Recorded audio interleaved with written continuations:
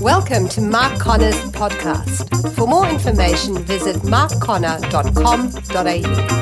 This weekend, all over Australia and New Zealand, we have the annual Anzac Day celebrations. 100 years ago, the Aussies and the Kiwis got involved in their first world conflict, World War I, as we joined forces with Britain against Germany. And this weekend is the 100-year anniversary of the landing at the Gallipoli Peninsula there in Turkey. The Gallipoli landing was supposed to be a really quick knockout punch, but it didn't turn out being that way. The rugged terrain and the fierce Turkish soldiers caused this war to end up being a stalemate that went on for over 8 months.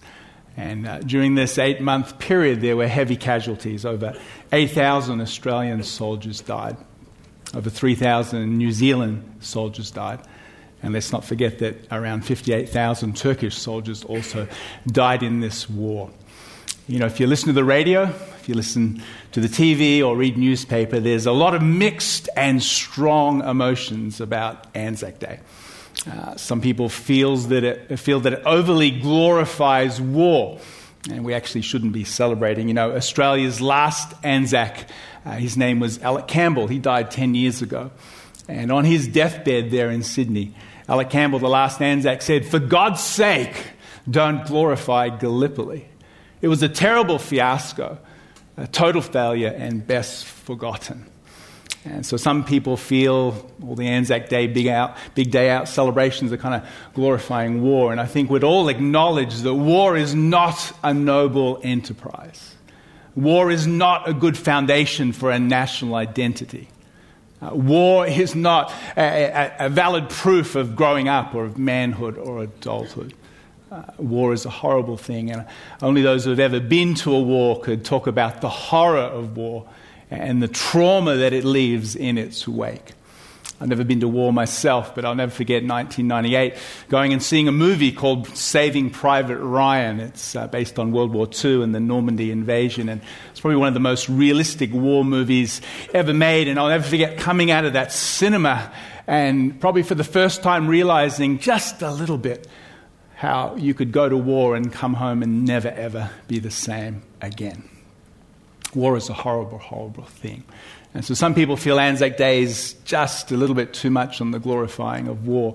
I went with a group of leaders last year to visit Turkey and Greece. And on our way from Turkey to Greece, we had just a couple of hours to stop at Gallipoli. And I took a couple of photos just with my camera. And if you've never been to Gallipoli, let me just show you a couple of pictures here. This is the Gallipoli Peninsula in Turkey. Naturally an incredible, beautiful place. This is the bay here that is now called Anzac Cove, where the soldiers landed. You can see the very high cliffs to the upper part of the picture. Here is the beach where they landed and placed their feet on this soil. Most movingly, here are the graves, right at the beachfront of thousands of soldiers who died right there. Right on the beach, some of them a little further up the hill, some of them way up on the top of the hill. This is the Australian and New Zealand Anzac Memorial. And as I walk through that area, it's a very, very sobering experience in such a natural, beautiful place, just to think of the horror of that war and the lives that were lost, and to walk along and just to read the gravestones of people who died there. And I guess for me, every one of them were moving, but to see a gravestone like this of a 17-year-old. 17-year-old boy. He died a man and closed his life's brief day before it had scarce begun. And so I think we'd all realize that we don't want to glorify war. War is a horrible, horrible thing. And in many ways, Gallipoli was a failure. Troops had to eventually be evacuated. On the other hand, people would argue it's right to remember. It's right to remember those who gave their lives, those who sacrificed. It's worth remembering. We don't glorify war, but we honor the dead. And so regardless of your opinion or mine today or the debate about Anzac Day, I think we could all acknowledge the Anzac spirit, the heart of these people who went to war, many of them so young. And if we look at the heart and the character, we see incredible commitment. We see this sense of sacrifice. We see friendship or mateship. We see endurance in incredibly adverse circumstances. And if there's one character quality that I think would summarize the Anzac Day celebrations, it's the character quality of courage. Great courage. And over this weekend, as we take time to reflect and remember the Anzacs, not just from Gallipoli, but from all wars fought, that we would reflect on their amazing courage. Courage is a quality that is so very admirable. The dictionary defines courage this way. Courage has been defined as strength in the face of fear, grief, and pain. We could add adversity and challenge. Courage in the face of fear, grief, and pain. Maya Angelou, an Afro-American author, once said, "Courage is the most important of all the virtues, because without courage, you cannot practice any other virtue consistently." Nelson Mandela, national hero, South Africa. "I learned that courage was not the absence of fear, but the triumph over it. The brave man, the brave person, is not the person who does not feel afraid, but who conquers that fear." And then I love this quote by Tolkien, all the Tolkien fans here. "Courage is often found in unlikely places." Immortalized in his Lord of the Rings trilogy with Frodo carrying the ring. Courage is a quality that I think we all admire. You know, as we turn to the pages of Scriptures, we actually see courage as something that God wants for us who follow Him. Joshua 1 verse 9, this young leader's now leading this big nation and needs to cross Jordan and go into a promised land where there's going to be giants and walled cities. And God says to Joshua, be strong and courageous. Do not be afraid. Do not be discouraged, for the Lord your God will be with you wherever you go. You know, that's a challenge for each one of us on our journey. Sometimes we feel overwhelmed with fear. Sometimes we feel overwhelmed with discouragement, and God says, be strong and courageous. Do not fear. I am with you. I will be with you wherever you go. The psalmist would reflect on this in Psalms 27 and verse 14 and says, wait for the Lord. Be strong and take heart. The Hebrew word wait has the idea of to entwine or to wrap. It's like taking two threads and wrapping them together so they become stronger. And as we wait on the Lord, we can take our weakness, our fear, our discouragement, and we can draw on His strength to be strong and to take courage to wait for the Lord. We've moved forward to the book of Acts, which we've been journeying through this year as a church. And some of Jesus' last words to His disciples were, you will receive power. That's the Greek word dunamis. It means might. It means supernatural strength. It means boldness. It means courage. You will receive courage, boldness, power when the Holy Spirit comes on you. And you will be my witnesses in Jerusalem, in Judea and Samaria, and even to the ends of the earth. You know, that mission takes courage. It takes courage to be a witness in your own Jerusalem, you know, where we live, where you go to work. It's easy to get comfortable. It takes courage to be a witness there. It takes courage to get out of our comfort zone and go to Judea, our region, the areas we wouldn't normally go to. It takes even greater courage to go to Samaria, across cultural barriers, to reach people we don't understand. People we don't get, people we may even have prejudice and caricatures about. It takes courage to go cross-culturally and reach a people that may not be just like you. And it takes great courage to go to the ends of the earth with the good news of Jesus. Courage is something Jesus calls from each one of us as his followers. Acts 4 verse 31, after they had prayed, the place where they were meeting was shaken, and they were all filled with the Holy Spirit and spoke the word of God with boldness. Again, courage to live the Christian life and to follow the call that he has for each one of us.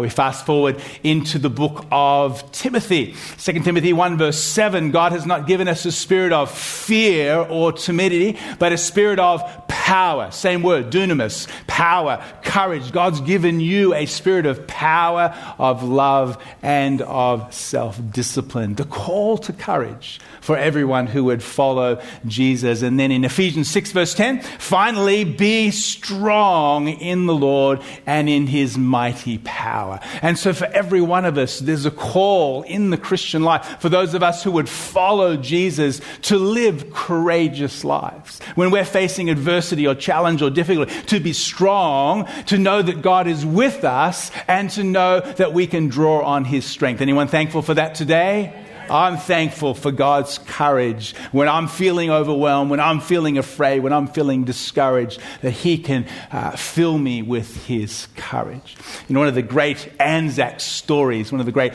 Anzac heroes is a man named John, or better known as Jack Simpson. Jack Simpson volunteered to be a field ambulance worker, carrying a stretcher and carrying those who are wounded on the field. And Jack Simpson landed at Gallipoli. He was there with that opening day as they landed in that Anzac Cove. And immediately the intensity of the battle hit all of them. And he was seen rescuing those who were wounded and carrying them on his shoulder back down to the beach where they would be safe. One day when he was doing this in the early part of the campaign, he saw a donkey off to the side. And amazingly, Jack, as a little boy, worked with donkeys. And so he kind of knew donkeys really well, if you know what I mean. And so he ended up befriending this donkey. And Jack and his donkey, he would take the donkey and he would put the wounded soldiers on the donkey, and then he would carry them back on the donkey down to the beach area. He did this day after day, whistling and singing. There was shrapnel bouncing off. There was bullets and fire and snipers. And some of the soldiers who saw this from the trenches just marveled at this man who was risking his life, him and his donkey, going into the battle, finding these wounded soldiers, and then bringing them back to safety. You know, over 24 days, it's estimated that Jack Simpson and his donkey rescued 300 people. 300 soldiers he rescued on that battlefield in Gallipoli, until one day he was killed with a bullet from a machine gun in his back while he was rescuing somebody.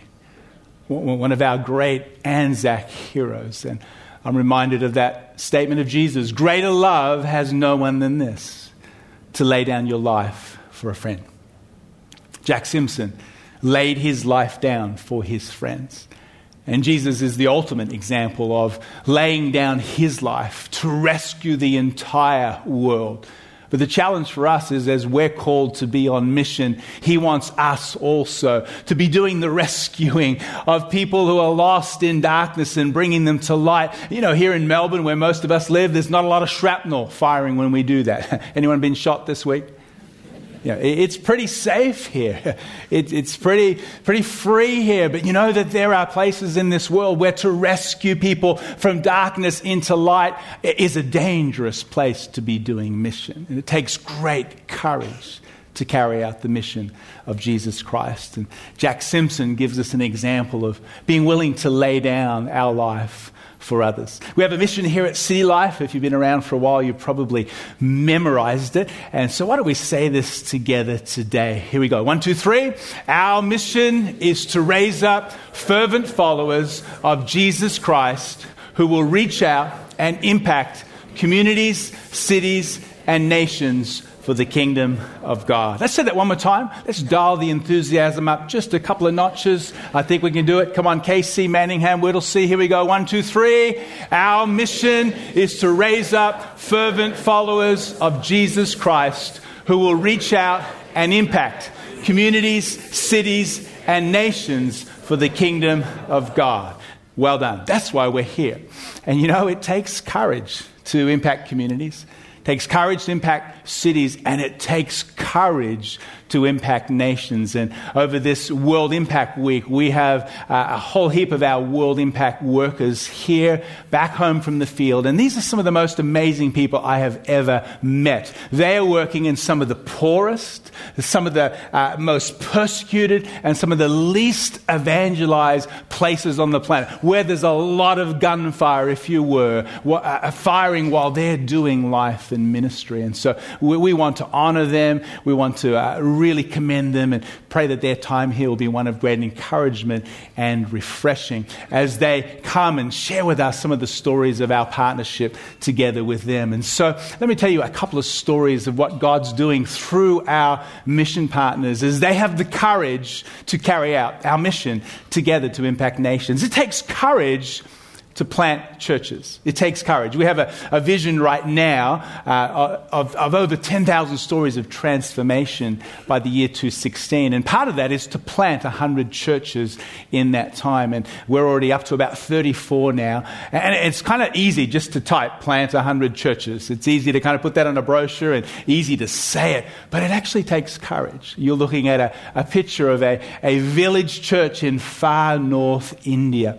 And this picture was taken at the opening of this church building just last Christmas. But there's a lot of courage that precedes this nice picture of them having their church opening. Our mission partners in North India, they go into these very remote villages and they always start by doing some community development project. We don't just start by preaching about Jesus, we start by loving these people and meeting their needs. And in many of these villages, they're so poor. And so just bringing some livestock in and helping the quality of their life lift can be a great blessing to them. And so one of our church planters was taking in and doing this community development project and bringing livestock to this village. And some strong men in the city, in the village, actually beat up the volunteers and stole all of their livestock.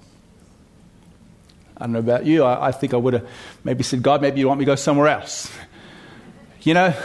This volunteer leader and his team, they went back to the villages. They actually negotiated with those men and managed to build a relationship with them and get the livestock back and to persevere even in the face of that kind of opposition. Of course, fear was spreading through all the other villages in the area. They didn't want any more community projects, but these teams went in and built relationships with them and began to serve them and help the poverty and bring the livestock and then over time preach about Jesus. This is one of those villages where the project leader ended up becoming a pastor, and this is their opening of a church just this last Christmas. But it didn't come without pain, didn't come without sacrifice, it didn't come without a lot of courage in that church planner and his team to persist even in the face of adversity. So it takes courage to plant churches in many of the places we're involved in. Second story I'd like to share with you today is it also takes courage to raise up leaders. This is a picture of some of our church planting leaders that work with Devaka, one of our mission workers in another area in India. They are working in 5 of the remotest states of India with some very, very remote villages. And this is a very dangerous area to work. There are local radicals, there are local rebels, there's a lot of antagonism, there's a lot of opposition to the gospel. One of our church planters went with a team into this unreached village to share about Jesus, and they actually were driven out of the village and they were pelted with stones and rocks. Kind of sounds a little bit like the book of Acts, doesn't it? And as they were being pelted with stones and rocks, they knelt down as a team and they prayed for that village. This is in our time. This is in our generation. They prayed for that village and then they left. Well, a few days later, some people from the village tracked them down and said, "Please, would you come back again?" What? Come back for another stoning? you know, the prayers of that church planning team for the village so impacted the village that they chased these people down and said, please, would you come back and share what you have with our village? And so the team went back to that village. They held an outreach meeting. They shared about Jesus. They preached the gospel. And now there's a church in that village because there were mission workers that had the courage to push through the adversity and the opposition. I think that deserves a clap today. Amazing. Amazing. And this is a sample of some of these courageous leaders. Courageous to plant a church, courageous to step out and to say, yes, I'll go to an unreached place, even in the midst of all of that opposition. It takes courage to do the work of mission. This is another picture of a discipleship training that our team did in a country in Asia. You know, in this country, you can't have a public church meeting. You can't have a gathering with more than 15 people without threat of the police interfering and harassing you. It's a very difficult place to do ministry. One of our mission partners there is a pastor over 3 small congregations where he's discipling people and leading them to Jesus and helping them grow in their faith. They can't have big meetings, and so they have to multiply through small groups. And he's part of a network of over 800 small groups in that area, meeting in apartments and business places and in homes, spreading the gospel. But you know what? It takes a lot of courage to grow a congregation there. It's not that easy. It's difficult. It's even life-threatening at times. And yet we have people out there courageously sharing about Jesus, growing those congregations. It also takes courage to transform communities. This is a picture of the Lata Lata community in Indonesia. Indonesia is a country of thousands and thousands of islands. And this Lata Lata community went through a very horrific time. Back in the year 2000, this community on this island had become entirely Christian, if you can imagine that. A couple of thousand people entirely Christian on this island. In the year 2000, some Islamic jihadists came on the island. They captured the pastor and the elders and they beheaded them. And they took the entire island captive. And they did some horrific things. They forced some people to be circumcised. They killed another 80 people. They started indoctrinating people in Islam. And no one in the world knew what was happening on that island. The Christians, horrified, traumatized, praying, God, would you help us? One day, one of the men actually managed to talk to his captors about leaving for another island and getting supplies. And so they allowed him to go. He left and he found one of our mission workers, a church that we're in partnership with Indonesia. And you can imagine he didn't want to go back. And our mission worker said, look, maybe you should return. Maybe instead of escaping, maybe you should build trust with those soldiers and go back again and take the supplies with you. Bravely, courageously, this man went back with his supplies. And then he asked if he could go on another trip. And every month or so, he would do these trips. Eventually he said, can I take a few people with me? You know, over a period of a year or so, he managed to smuggle 400 people off the island. And because amazing courage. And you know, because the soldiers were kind of changing and rotating and off, no one really noticed that the numbers were reducing, or that 400 people he'd take 5 and come back with 4. Incredible courage. You know, in September 2001, eventually this entire village of people were rescued and taken to another island with help from the church we're in partnership with, help to settle it. This is actually their new island where they're now setting up a new community, working through the trauma and pain of what has happened. You know what? It takes courage to transform communities. We have some amazing people doing some incredible work for the kingdom. And, you know, next weekend at Casey, Manningham, Whittlesea Chinese Church, and here at Knox, you'll get to hear from some of those mission workers, some of their stories, what they're learning, how can we pray for them. And then, of course, we have our big international night, Sunday at 5, next week at Knox. Always a highlight, big bazaar, lots of food. And so it takes courage. And today we want to honor and commemorate the courage of the Anzacs. We want to commemorate the courage of our world impact workers right in our time, in our generation. We also want to respond to the call for us to live courageous lives. You know, there's a couple of things we can do in responding to this call to courage.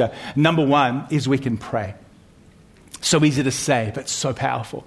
Our mission workers need our prayer. And if you're like me, life gets a little busy, and sometimes we're just so busy praying for ourselves and our own needs, and we need to make sure we're praying for our mission workers. If you're in a life group, your life group might want to adopt a mission worker or join one of our prayer support groups, but let's not get too busy that we forget to pray.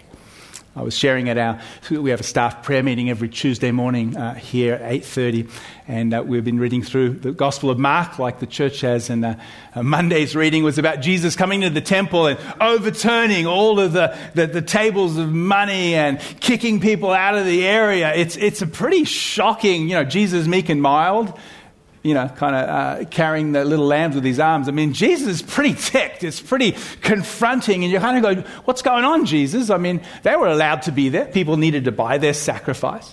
Many people came in with Roman coins, and they needed a Hebrew shekel. So there was the change, the money changing. So what they were doing was okay, but it had become so evasive that it had pushed out the spirit of prayer and worship in the temple. And Jesus is going, this is not what my Father's house was meant to be. We no longer have a physical temple that God lives in. But you know what? You and I are the temple of God. And if you're like me, it's easy to allow a lot of clutter and distractions and stuff to fill our temple and push out the spirit of prayer and worship. And God would call us today to maybe turn some things over in our lives, to push some stuff out of our life so that we have some time and space to pray. Amazingly, Jesus said, my Father's house will be a house of prayer for all nations. And so praying for nations should be a priority in our own prayer time. And so that's the first thing we can do in responding to the call to courage. Number 2 is to go. Nothing like going on a short-term team. You bless the mission workers that you visit. You impact the people that are there, and you change. I remember the first mission trip I did. When I flew back into Australia, I never saw Australia the same again. I never complained, that's for sure. It's nothing like going to a place like India or Africa or Asia, Cambodia. These places really impact your life. And so get a passport, go on a trip. Augustine once said, the world is a book, and those who never travel only read one page. That's a pretty good quote. You're still reading your Glenn Waverley, Manningham, Laylaw, Berwick, Page. Hey, the world is a book, and travel enriches you, it changes you, and you capture God's heart for all people. And so consider going on a short-term team. Thirdly is we can give financially. I think it's over half of the world lives on less than about $2 US a day. We often feel tight here, and we always need a little bit more, but the truth is we're actually wealthy. And so we can give to world missions. And at the end of today's meeting, there'll be an offering, as there will next weekend, for missions. And, we need money as a church. We're raising money for a building right now at KC and Knox. And we've got lots of needs, but we have always made a commitment. We never want a building or our own needs to stop us from giving towards missions. And so as you came in to your meeting today, you would have got a World Impact brochure and a partnership in missions card that enables you to make a pledge or a commitment per month, per week for this year. And we also have some new green nations envelopes that enable you to give towards missions. And so I would really encourage you to give generously towards missions. Your generosity determines our capacity for World Impact. If we have a little bit of generosity, we have a little bit of capacity. When our generosity grows, our capacity to impact nations grows accordingly. And so this call to courage, we can all pray, we can all consider going, and we can all consider giving financially. And I encourage you to stretch and to be generous, make sure all of our mission workers are well resourced in their ministry this year. Before we close in prayer, I want to finish with a final question. What's happening in your life right now that's calling out courage? What's happening in your life personally right now that's placing a demand for you to be courageous? Maybe you're facing a challenge. Maybe you're going through some sickness. Maybe you're facing a mountain. Maybe fear has flooded into your life. Maybe discouragement's kind of overwhelming you. What's happening in your life where God would say to you today, be strong and courageous? And I want to pray for you today that whatever you may be facing, that God would fill you with courage this day. Let's pray together now. Father, this weekend we pause and we give thanks for our Anzacs, Aussies and Kiwis that have laid down their lives in battles around this world for freedom. And we commemorate them today for their courage. Lord, I thank you for all of our incredible mission workers. Lord, doing life in some of the poorest, most persecuted, and least evangelized place on the planet. Lord, they're carrying people, they're rescuing people in the midst of fire, in the midst of bullets, as it were. There's a spiritual battle that's intense. And so we pray a blessing on all of our mission workers today. And I pray for us here at City Life, at Casey, at Manningham, Whittlesea, ourselves here at Knox and our Chinese church. God, help every person today, whatever they may be facing personally. Lord, that they would hear your smiling encouragement today. Be strong and very courageous. And I pray today that you would lift them out of the fear, the discouragement, the feeling of being overwhelmed, and they would find a supernatural strength, a supernatural courage coming into their heart and spirit today. I pray for that today. And I pray that you would help us to respond to this call to courage, to pray for nations, to consider going, and Lord, to give generously. Lord, let our generosity grow so our capacity increases. Lord, that we would truly impact nations for your kingdom and for your glory. In Jesus' name, everyone said amen. Amen. God bless you. We hope you enjoyed today's podcast. For more information, visit markconnor.com.au.